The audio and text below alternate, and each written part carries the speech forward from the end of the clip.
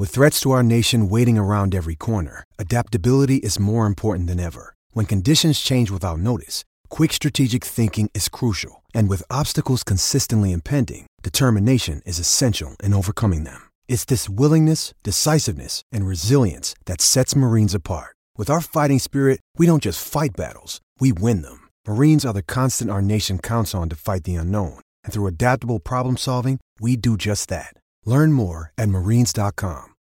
When you need mealtime inspiration, it's worth shopping Kroger, where you'll find over 30,000 mouth-watering choices that excite your inner foodie. And no matter what tasty choice you make, you'll enjoy our everyday low prices, plus extra ways to save, like digital coupons worth over $600 each week. You can also save up to $1 off per gallon at the pump with fuel points. More savings and more inspiring flavors make shopping Kroger worth it every time. Kroger, fresh for everyone. Fuel restrictions apply.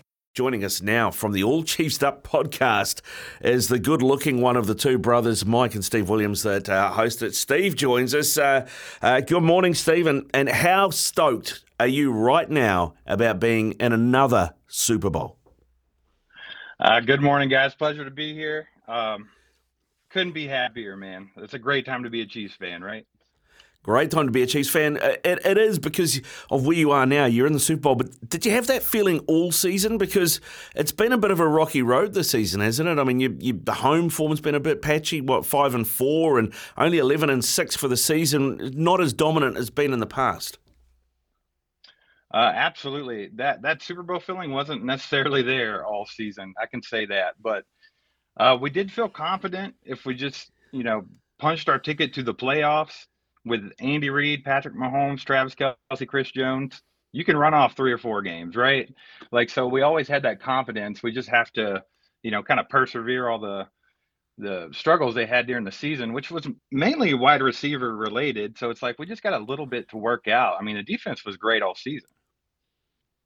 It's on that defense. Defensively, you were outstanding yesterday. I think you got 4 sacks. You brought blitzes left, right, and centre. You put so much pressure on Lamar Jackson throughout that performance, mate. Defensively, you may have exposed the weakness in the Ravens and Lamar Jackson.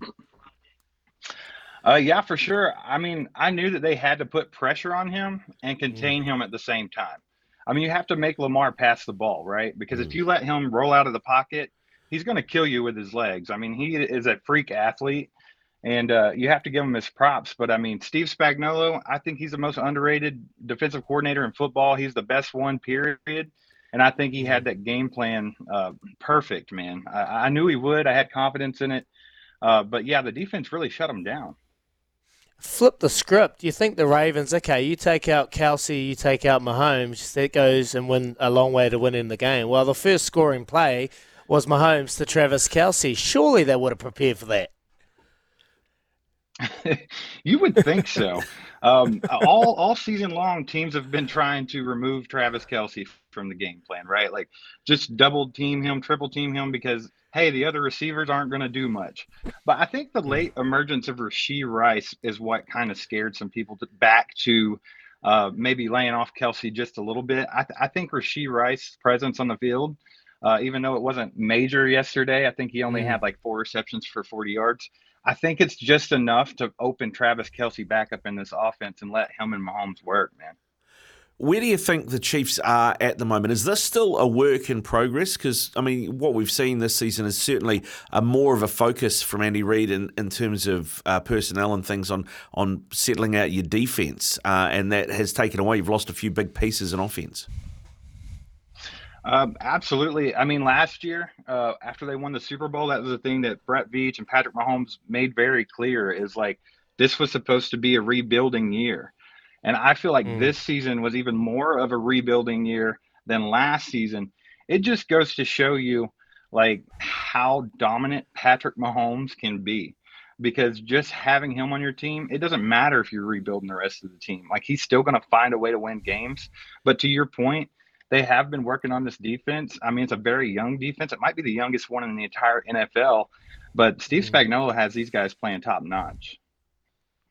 Let's talk about Patrick Mahomes. in his career already. He has achieved so much. There was a stat on the TV yesterday where he was amongst some of the greats, Tom Brady, Joe Montana, and so on, like players that have played and are part of the Hall of Fame. He's relatively fresh into his career, mate. Like, can you put into words what this bloke does for your team, what he means to the Kansas City nation, and what he's about to do if he achieves the ultimate again in a couple of weeks' time?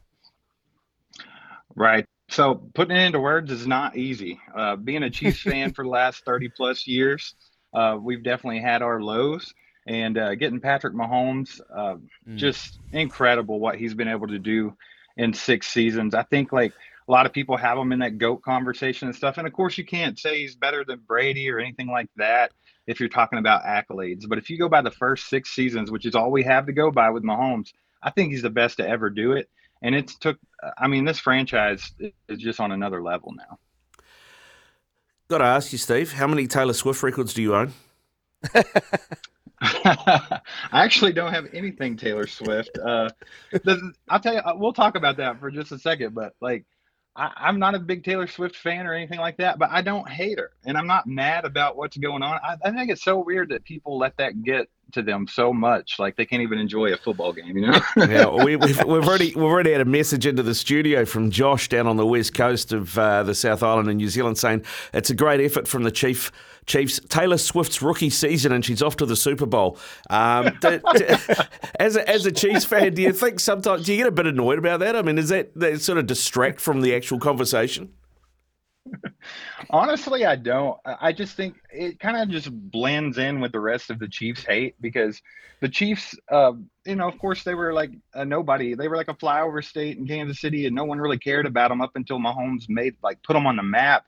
And now they get that hate that they're like the Patriots were getting, in the 2000s. And it's just like, it all kind of blends in together. I mean, even the Chiefs get all the calls, and there's script writers that want Travis Kelce and Taylor Swift in the Super Bowl, and it all blends into me, Mate, the owners of the club will be absolutely loving Taylor Swift's influence, mate, with the following she has and all the jerseys and merch that she will be selling. But let's look forward. The 49ers were made to work extremely hard up against Dan Campbell, Jared Goff, and the Detroit Lions yesterday. Well, I was lucky enough to go to Super Bowl in Miami when the 49ers took on the Kansas City Chiefs when they came back from 17 points down for Patty Mahomes to win his maiden Super Bowl ring. How do you see that playing out, mate? And can they do enough to stop Deebo Samuels and Brock Purdy and the 49ers, Kyle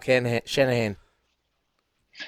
So I think against the 49ers, the Chiefs just have to play a complete game. You got to play all 4 quarters. If you notice in the playoffs here, it looks like the Packers had them dead to rights. It looks like the Lions had them dead to rights, but they're just not going away.